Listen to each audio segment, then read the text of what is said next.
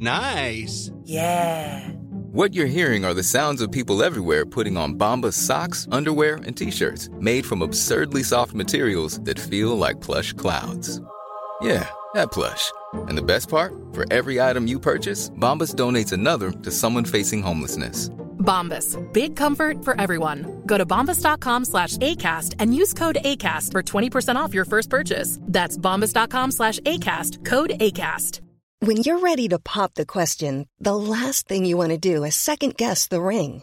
At BlueNile.com, you can design a one-of-a-kind ring with the ease and convenience of shopping online. Choose your diamond and setting. When you find the one, you'll get it delivered right to your door. Go to BlueNile.com and use promo code LISTEN to get $50 off your purchase of $500 or more. That's code LISTEN at BlueNile.com for $50 off your purchase. BlueNile.com, code LISTEN.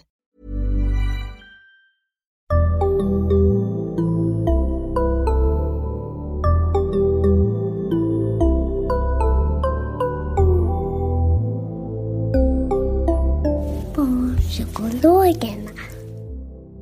Hej och välkomna till Barnpsykologerna, en podd med Liv Svirsky och Lars Klintvall. Och idag också med Kristina, välkommen. Tack så mycket. Hej. Och vi ska prata om hur det är med barn och skaffa vänner. Ja, precis. Det ska vi göra. Kan inte du bara jättekort presentera vem du är? Ja, mitt namn är Kristina Kåko och jag är legitimerad psykolog och arbetar på BUPKind, vilket är en forskningsmottagning inom barn- och ungdomspsykiatrin i Stockholm. I min kliniska vardag som psykolog så har jag sedan 2013 arbetat med en social färdighetsträning för barn och ungdomar som heter Kontakt. Och det är för dem med autismspektrumtillstånd och i social färdighetsträning i grupp, helt enkelt. Men det som vi ska prata om nu, det behöver inte nödvändigtvis vara autism, utan det är liksom generella råd, eller vad man ska säga. Ja, men det är bra att veta. Jättebra. Hur vanligt är det att barn tycker att de är ensamma? Är det här ett problem? Det beror lite grann på hur man ser på det. Jag tänker från mitt arbete med Kontakt och för de med autismspektrumtillstånd så träffar jag absolut många barn eller ungdomar som upplever att de är ensamma och tycker att det är en jobbig del i sin vardag och att de önskar få kompisar till exempel. Och samtidigt så träffar jag ganska många som uttrycker att de kanske är ofta ensamma men är ganska nöjda så. Och har inte något större behov av att ha täta sociala kontakter. Så. Och det här är barn med autism som det kan vara? Det är framförallt de med autism. Sen träffar jag också de med sociala svårigheter men utan diagnosen autismspektrumtillstånd genom arbete med skolkontakt som är en utveckling av metoden kontakt i skolans miljö. Så att där finns det då ungdomar med sociala svårigheter av olika grad eller bakgrund. Så. Och de kan uppfatta att de tycker att de är ensamma? Ja, jag skulle nog säga att både de inom autismspektrumtillstånd och utanför kan uppleva att man känner sig ensam i sin vardag. Kan man säga något generellt om, liksom, eller det finns såklart olika vägar, svårigheter som gör att ett barn hamnar i det, att de inte tycker att de har så mycket vänner som de vill ha? Vad är liksom sakerna som blir hinder för barnen? Vad hinder? Ja, jag tänker att det kan finnas många anledningar. Det kan vara, jag läste nyligen här en studie av ett gäng som heter McCallum med flera från 2015. Där de tittade på olika faktorer som påverkar det här med kompisskapandet. Och att det kan vara både personliga faktorer som förmågan att ta kontakt eller kommunikation eller egna färdigheter inom området. Att det kan göra att man får svårt att skaffa kompisar för att man saknar de färdigheterna? Att det kan påverka förmågan att få kompisar. Men lika väl också att man behöver prioritera kanske att försöka få kompisar. Att lägga det som en del i ens vardag, att jobba för det. Och kanske låta skolan ibland ta mindre plats eller annat.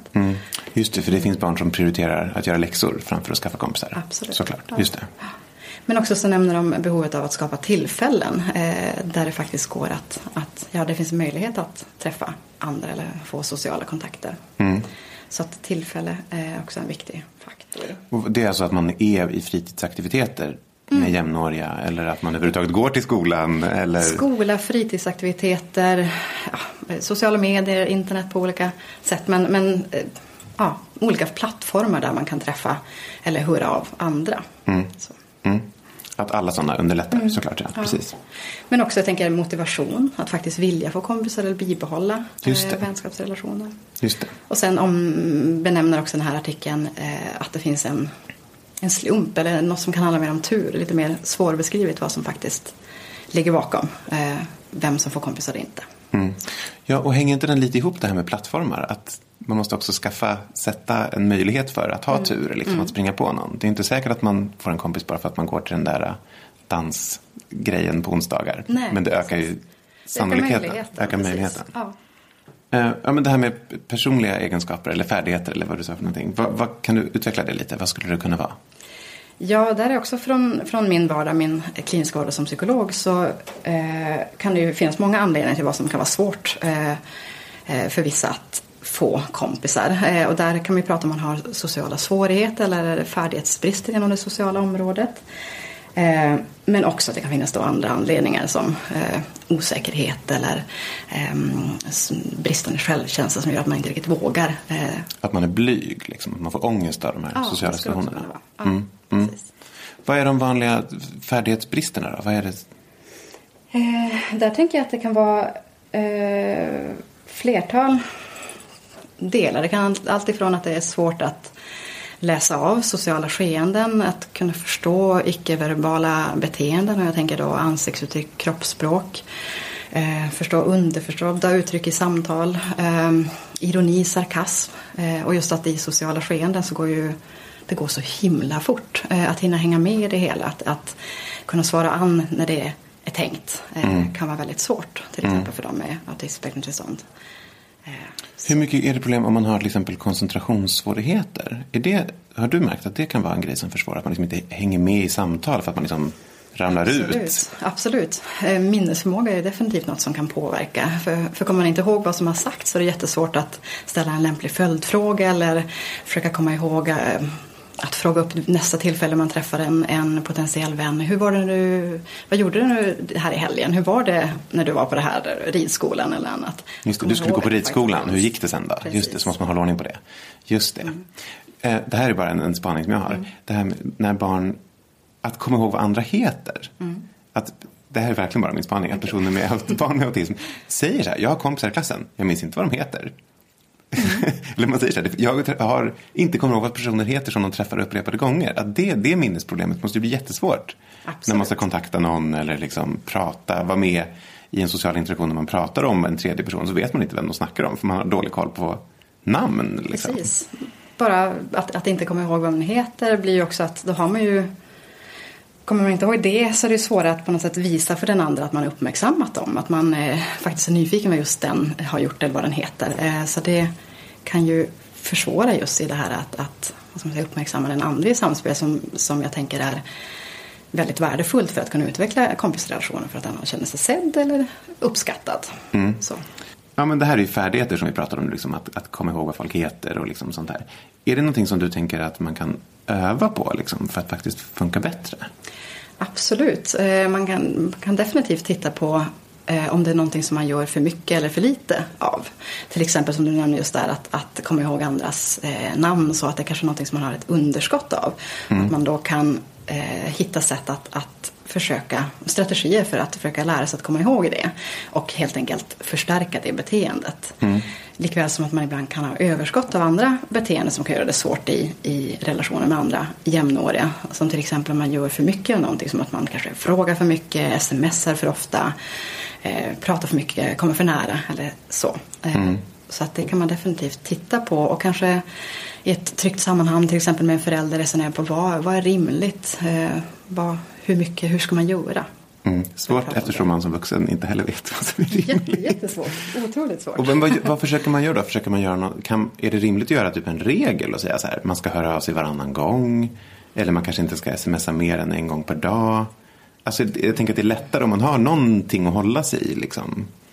Det skulle definitivt vara bra att ha någon typ av regel. Jag tänker att det är lite svårt att veta. I våra kontaktgrupper så pratar vi bland annat om hur man tar kontakt eller hur ofta man ska ta kontakt. Och där är det jättespännande för att vi är just i grupp, och då får man höra andra hur de tänker kring det här. Hur ofta ska man höra av sig? För det kan skilja sig ganska mycket från person till person. Men Men annars tänker jag att om man inte har den lyxen att sitta i grupp med andra och prata om hur man faktiskt gör och vad andra verkar ha tyckt om, tips från andra jämnåriga, så tänker jag absolut att tänka höra av sig varannan gång kanske kan vara någonting, att ha något sådant system och ge det lite tid för att någon att svara, eftersom det kan finnas jättemånga anledningar till varför man inte svarar på en gång. Man kanske vet inte vad, har något viktigt prov man håller på att förbereda sig för, eller man är iväg med familjen på något sätt, som är faktiskt naturliga orsaker som gör att man inte svarar på en gång. Och då ska man liksom tänka att man ska inte kanske skicka till meddelande inom en timme eller något sånt där. Precis. Men du tänker ändå att det är en bra idé att göra den här sortens ganska oflexibla regler för att ändå det är en förbättring än om det inte funkar alls innan? Jag tror absolut att det kan fungera. Det enda som är svårt att veta vad som faktiskt är ett en bra rimlig regel som fungerar. För jag tänker att det kan variera väldigt mycket från person och sammanhang. Och säkert olika vad en vuxen tycker att man ska göra jämfört med vad en jämnårig tycker att man ska göra. Men kan man hitta en regel som känns rimlig, och kan man pröva den, tycker jag, och försöka utvärdera sen om det var bra eller inte. Jag satt med ett barn och pratade om när man ska adda någon på Snapchat. Jag hade ingen aning, jag har inte Snapchat. Jättesvårt. Men i alla fall, man kan ändå ge någon sorts tumregel. Så det är bra att ha sagt hej till personen och typ kanske pratat 2-3 gånger. Då kan man fråga om man ska adda på Snapchat. Alltså det är ändå någon sorts tumregel. Ja, men visst. Och där tänker jag att det är ju... Jag tänker att också vuxna har svårt med att veta hur gör man i sådana sammanhang. Jättesvårt. Och att det är just mycket i det här sociala spelet så finns det sällan tydliga regler. Det är det som gör det så himla svårt. Men ja, det är ju definitivt en bra tumregel att på något sätt ha mötts och kanske växlat några ord i alla fall.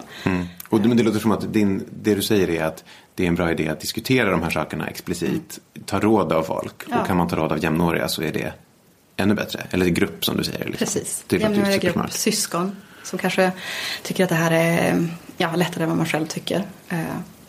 Kan ju vara bra. De har lite mera förståelse för de sociala koder som behövs i kanske ungdomskretsar eller så. För nu pratar du om underskott, alltså färdigheter som man tänker att man skulle vara behjälpt av att öva på eller göra mer av för att skaffa fler kompisar. Är det en generell regel, skulle du säga, att be om råd i sociala, hur man ska göra socialt, skulle vara en sak som man behöver bli bättre på? Ja, det tycker jag låter som en bra regel. Och då med trygga bekanta. Så inte vilket sammanhang som helst. Men definitivt om man har föräldrar som man kan prata med, eller syskon, eller barndomsvänner eller familjers bekanta, och på så vis se om man kan få tips och råd kring detta. Jag tänker att alltså, för vuxna som pratar med varandra är ju att be om sociala råd är en jättestor del av det vi håller på med. Är ju få ta hjälp av andra för att hantera andra relationer. Absolut. Så det är ju inte någon konstig grej vi gör liksom. This Mother's Day, celebrate the extraordinary women in your life with a heartfelt gift from Blue Nile. Whether it's for your mom, a mother figure, or yourself as a mom, find that perfect piece to express your love and appreciation. Explore Blue Nile's exquisite pearls and mesmerizing gemstones that she's sure to love. Enjoy fast shipping options like guaranteed free shipping and returns. Make this Mother's Day unforgettable with a piece from Blue Nile. Right now, get up to 50% off at BlueNile.com. That's BlueNile.com. Cool fact, a crocodile can't stick out its tongue. Also, you can get health insurance for a month or just under a year in some states. United Healthcare short-term insurance plans, underwritten by Golden Rule Insurance Company, offer flexible, budget-friendly coverage for you. Learn more at UH1.com. This is Paige, the co-host of Giggly Squad, and I want to tell you about a company that I've been loving, Olive & June. Olive & June gives you everything that you need for a salon-quality manicure in one box. And if you break it down, it really comes out to $2 a manicure, which is absolutely insane. It's also so easy to get salon-worthy nails at home with Olive & June. The difference between how your nails used to look when you did them yourself and now with the Mani system is a complete game changer. The best thing about Olive & June, too, is it's a quick dry. Dries in about 1 minute, lasts for 5 days, and full coverage in up to 1 to 2 coats. Visit oliveandjune.com/perfectmani20 for 20% off your first system. That's oliveandjune.com/perfectmani20 for 20% off your first system.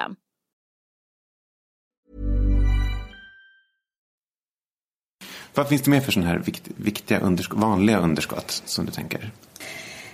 Andra typer av underskott på beteenden skulle kunna vara att man kanske inte riktigt fokuserar så mycket på vad den andra jämnårige är intresserad av. Eller man borde göra det mer, fokusera mer på det. Göra det mer, för det är något också alla, likväl som du och jag, tycker om att någon är nyfiken och frågar vad man har gjort eller vad man är för person överhuvudtaget. Så att jag tänker att det är ett ganska vinnande koncept att fokusera på den andra, ställa frågor, komma ihåg vad den har gjort och fråga upp vad den har gjort efter helgen och sådär. Att fokusera på den andra och visa intresse och nyfikenhet för den andra. Det tänker jag att är ett viktigt led i att kunna potentiellt komma nära någon annan. Och det kan nästan inte bli för mycket av det, va? Jo, det är klart att det kan. Man kan fråga... Det är klart det kan bli för mycket, men jag tänker att oftast inte. Det skulle väl vara om man frågar jättemycket och inte ger den andra chans att svara eller att den känner sig obekväm. Och då är det svårt att de ska på något sätt hinna med och känna av de sociala signalerna. Men däremot att fråga och uppmärksamma den andra tänker jag är ändå ett bra utgångsläge. Svår fråga. Får jag fråga lite här som du säger med liksom möjligheter eller plattformar att träffa kompisar. Vad brukar vara bra sådana plattformar att vara i om man vill skaffa kompisar? Hur ska man veta om man ska välja tennisen eller om man ska gå till kyrkan? Här tänker jag att först och främst så är det olika lite beroende på hur gammal man är. Jag tänker är man ung eller i skolålder så tänker jag att det är mycket de naturliga sammanhang som man är i. Men om man var i förskolan? Förskolan, kanske någon typ av barnaktivitet, andra barn i ens närområde, på så vis hitta bekantskapsmöjliga vänner. Och att då såklart att föräldrar måste vara ganska drivande och kanske skapa tillfällen för det här barnet att träffa andra jämnåriga. Precis, förlåt det här begreppet playdate, det här amerikanska. Precis. Verkar det vara en bra metod? Det tycker jag definitivt kan vara en bra metod. Svårt att hitta ett bra svenskt namn dock. Men jag tycker definitivt att det är en bra metod. För det kan ge en chans för dig som förälder att skapa ett litet sammanhang för ditt barn att öva på att träffa ett annat barn, ett jämnårigt barn och leka med det. Och har man en playdate, låt säga hemma hos sig eller hos det andra barnet, så kan man ju som förälder vara med och påverka och försöka stötta barnet i de sociala skeendena och hjälpa till om det är att dela med sig och andra typer av prosociala beteenden som man kan försöka förstärka. Så det tycker jag definitivt är det kan vara mycket lättare om det är 2 barn tillsammans än om det är 15. Än om det är 15, precis. Ett litet kontrollerat sammanhang med att man själv också deltar. Så få barn och också att man kan själv vara med och påverka och hjälpa sitt barn i det hela. Men sen tänker jag det som din fråga var just där att plattformar. Och där tänker jag att ju äldre man blir desto mer vidgas ens värld. Och där tycker jag att där får ju ens egna intressen också styra. Är man själv nyfiken på tennis, då är det väl jättebra att försöka hitta sin närmaste lokala tennisklubb. Likväl om det är scouterna eller någon typ av politiskt engagemang eller vad det än kan tänkas vara. Så att jag tänker det är viktigt att försöka hitta något som man själv tycker är intressant och roligt och mår gott av. Och det här tänker jag att just nu blir det en autismfråga då, men att om man nu är superintresserad av japansk anime eller någonting. Absolut. Att det är det man då ska hitta plattformar inom. Precis. Att inte kämpa emot det specialintresset. Utan hellre försöka hitta andra som faktiskt också är intresserade. För där möjliggör ju internet eller sociala medier en jättemycket för individer som kanske har mera specifika intressen att faktiskt hitta andra som tycker också att det är spännande. Och då kan man ju hitta andra som delar det här intresseområdet och hitta en gemenskap på så vis. Så att där tänker jag att internet med alla dess olika typer av former eller communities eller olika typer av intresseorganisationer eller spel kan det också vara att där kan vara en jätteviktig plattform för att få vänner. Och det är många av dem som jag träffar med just autismspektrumtillstånd som tycker att det har blivit en räddning. Att där har de hittat sitt sammanhang. Och det är väl någonting då som föräldrar ofta missar då. Att barnet har kompisar fast man inte ser det för att det är online. Precis. Och jag tänker att man som förälder kanske behöver acceptera eller försöka förstå att det behöver inte se ut exakt som när man själv var barn. Utan att kompisskapen eller att faktiskt ha vänner behöver inte bara vara öga mot öga utan det kan vara också på nätet eller andra sammanhang och ändå vara väldigt värdefullt. Jättebra, super. Har du några tips på liksom hur man ska prata med ett barn om de här frågorna? Ja, här tänker jag att Först och främst så ska man inte gå in med en förutfattad mening att det här ska vara någonting som är svårt om det man funderar på som förälder. Utan jag tänker man måste ha ett öppet frågande. Undersöka om barnet känner sig ensamt eller om den är nöjd som den är. Och inte lägga på sina egna förväntningar på hur faktiskt ett barn ska ha, vad den ska ha för sociala relationer. Så. Barnet kanske är mer nöjd än man själv skulle ha varit i den situationen. Precis. Undersöka det.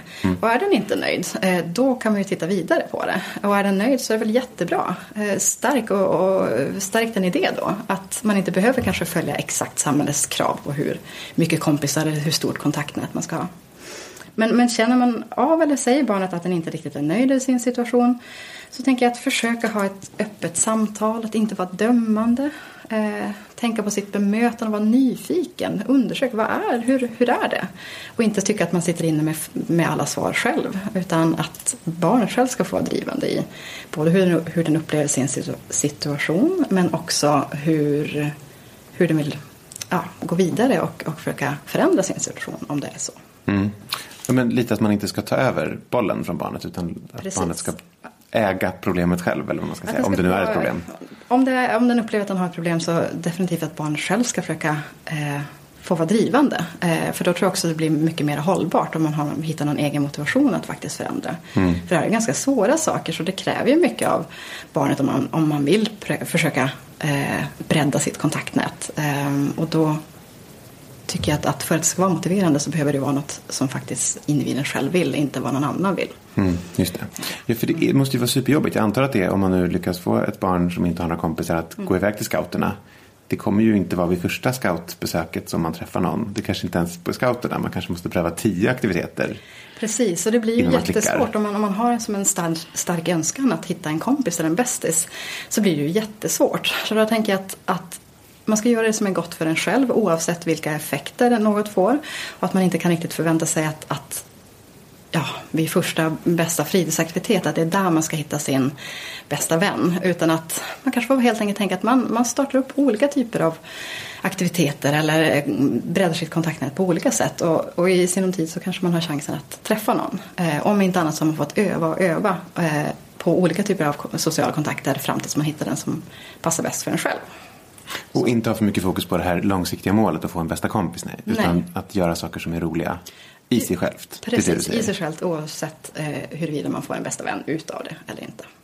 Men förlåt, det här som du säger med att öva och liksom ta sociala initiativ. För då menar du, när man väl går till scouterna, hur ska man våga säga hej till de andra ungarna liksom? Precis. Är det en sån sak som man kan öva på separat? Absolut. Just det här med att ta kontakt eller att presentera sig är en jättebra sak som man kan sitta och prata med kvällen innan eller kanske veckan innan, beroende på hur svårt det är med sin förälder. Alltså typ rollspela? Man kan rollspela eller bara skriva ner. Vad gör man? Hur gör man när man presenterar sig? Ja, man kanske säger hej, man kanske säger sitt namn och så vidare. Och man lite ha brainstorma öppningsfraser. Ja, typ precis, så. Precis. Sen skulle man också kunna ha, om man tycker det, om det känns tryggt, att man skriver upp lite olika öppningsfraser och har med det i fickan eller något liknande som man kan titta på om man blir osäker. Lika väl, jag tänker om man hamnar i tillfällen där det ska vara lite olika småprat, skriv upp möjliga frågor som man kan använda i småpratsituationer. Vad har man då för frågor? Allt ifrån, det beror ju på vad det är för sammanhang. Det kan, med vuxna så kan det lätt bli vädret. Det brukar alltid funka. Men annars med barn, där tänker jag att fundera på vad man har för gemensamma intresseområden eller så. Går man på samma skola så kanske man kan prata om det kommande provet. Eller vet man om att snart är stunden jullov, eller kanske man kan prata om vad man ska göra på det. Etc. Bra. Eller fråga om serie eller dataspel, tv-spel som man tycker om. Vad kollar du på? Vad spelar du för någonting? Precis. Just det. Och se om man hittar något som man klickar i eller bara kan prata vidare kring. Och tänka på att ställa följdfrågor. Att vad man än får berättat för sig, att försöka fråga vidare på det. Jättevärdefullt och kan fungera bra. Super. Men också det här med, som du säger, med att rollspela och sånt där. Det här är en ledande fråga. Tror du inte att det också finns en poäng med att öva i helt irrelevanta situationer? Innan vi började spela in så sa du det här exemplet med att man kanske bara ska öva på att fråga onödiga frågor till busschauffören och ICA-kassörskan och liksom... Precis. Bara för att få in liksom... För att öva, absolut, och öva i trygga och säkra sammanhang för en själv. Ofarliga liksom. Man vill inte bli kompis med ICA-kassörskan, så därför kan jag lika gärna öva på att fråga med henne. Precis, för det kan ju vara jätteläskigt att ta kontakt med någon annan. Och då tänker jag att först och främst skulle de kunna prata med till exempel sin förälder. Hur gör man när man tar kontakt med någon? Få lite brainstorma kring det, vilket är också något vi gör i kontakt eller i skolkontakt, att fundera kring hur gör man när man tar kontakt. Ja, men då kanske man har olika idéer och då kan man förbereda en situation ganska noggrant, så att man kan bestämma, men jag ska gå till ICA och fråga var mjölken finns. Och kanske skriva ner den här frågan på en lapp och kanske någon möjlig följdfråga. Har ni fått veta vart mjölken finns? Ja, men säljer ni våtservetter också? Eller något annat festligt. Så pröva ett sånt ofarligt sammanhang. Som kanske inte, det är inte där man tänker att man kommer träffa sin bästa kompis. Men däremot så är det ett sätt att öva på att ta kontakt. Och det tänker jag är jättevärdefullt. För då får man ju en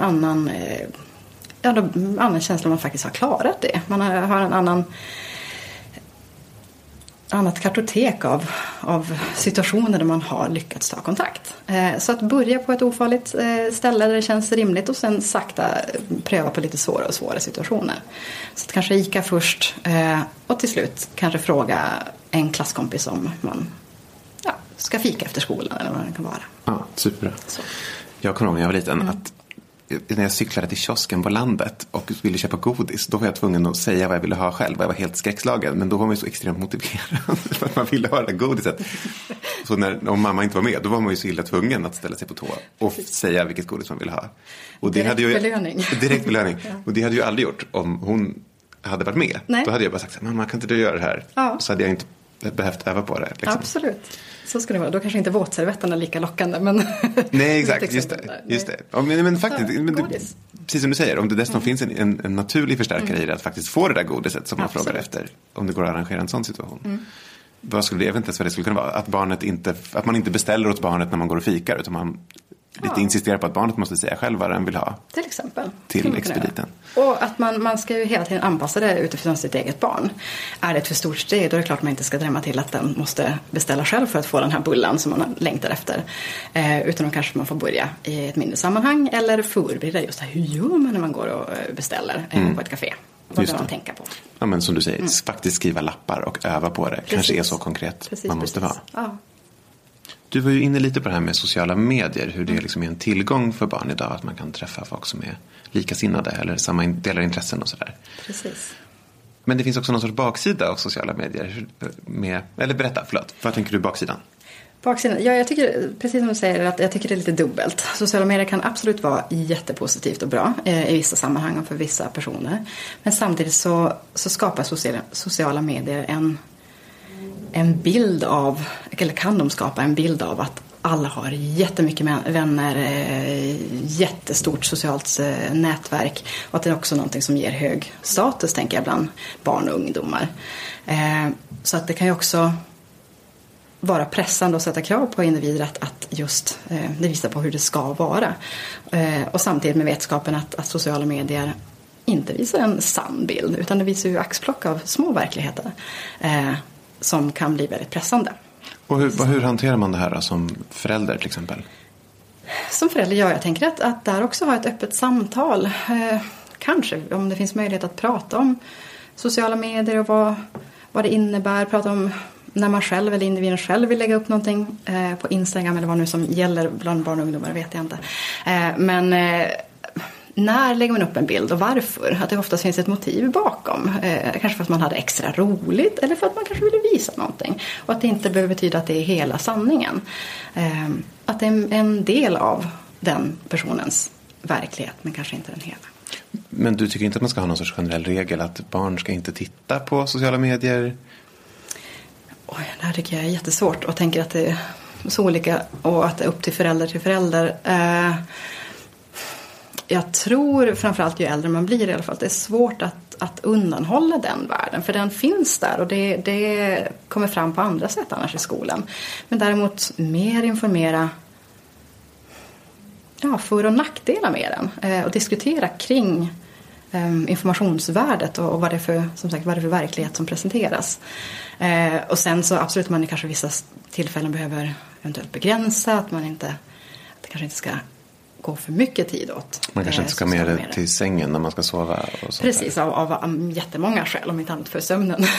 Jo, det är sant. Jo, men just då blir man ju så otroligt lätt ältig och jämförande. Man kan lätt fastna i det. Så att kanske begränsa sin tid, men jag tror det är svårt att helt bromsa den utvecklingen, för den finns där. Men det låter inte heller som att det skulle vara önskvärt ju, eftersom det också finns alla de positiva aspekterna. Precis, så det är väldigt dubbelt. Så jag tänker att öppet resonemang kring vad det är man ser och vad det betyder. Tror du att det finns en poäng med att göra barnet uppmärksam på, till exempel om barnet alltid blir väldigt ledsen när den kollar på vissa, så, till exempel vissa som personer som man följer, att diskutera så här, det är kanske bättre om du slutar följa den här personen för du verkar bara bli ledsen av det. Absolut. Jag vet inte om det är realistiskt. Det tror jag definitivt kan vara. Det vet jag i alla fall vuxna som slutar följa vissa personer för att det bara blir pressande. Det har jag gjort, absolut. Personer som jag bara mår dåligt av att se hur lyckliga de är. Eller hur? Som man slutar följa, absolut. Och inte så intressant heller i långa loppet. Så definitivt försöka hjälpa barnet att ta det goda ur den kakan. Och definitivt att visa på möjligheter. Man behöver faktiskt inte följa allt och alla.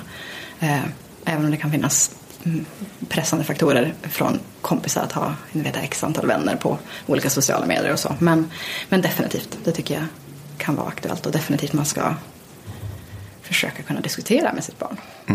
Är det någonting annat som du tänker är relevant för det här ämnet som vi måste få med innan vi slutar? Ja, det som jag tänker är viktigt att säga också att alla kan ju känna sig ensam i perioder, men att som förälder eller som barn eller ungdom själv så kan det ibland bli övermäktigt och man känner att det är extra svårt och man behöver söka hjälp för det här. Och då rekommenderar jag definitivt att kanske ta kontakt med sin lokala mottagning eller prata med en skolkurator eller vad det kan tänkas vara.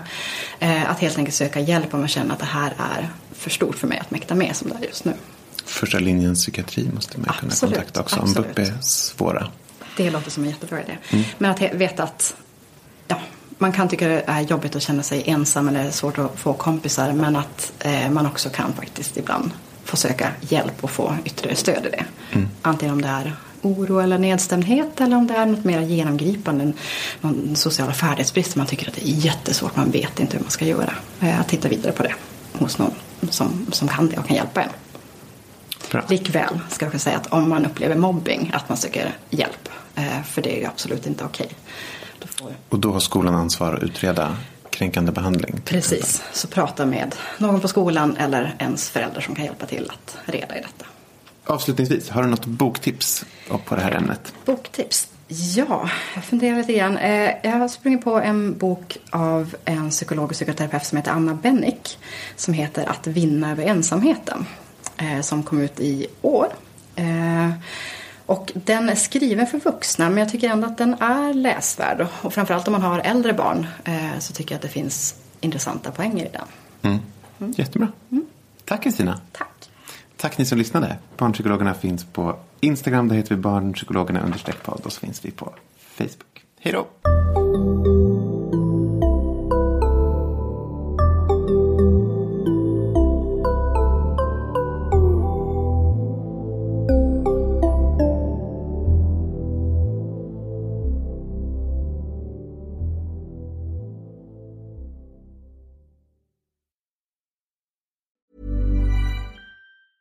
Even when we're on a budget, we still deserve nice things. Quince is a place to scoop up stunning high-end goods for 50 to 80% less than similar brands. They have buttery soft cashmere sweaters starting at $50, luxurious Italian leather bags, and so much more. Plus, Quince only works with factories that use safe, ethical, and responsible manufacturing. Get the high-end goods you'll love without the high price tag with Quince. Go to quince.com/style for free shipping and 365-day returns. Here's a cool fact. A crocodile can't stick out its tongue. Another cool fact, you can get short-term health insurance for a month or just under a year in some states. United Healthcare short-term insurance plans are designed for people who are between jobs, coming off their parents' plan, or turning a side hustle into a full-time gig. Underwritten by Golden Rule Insurance Company, they offer flexible, budget-friendly coverage with access to a nationwide network of doctors and hospitals. Get more cool facts about United Healthcare short-term plans at uh1.com.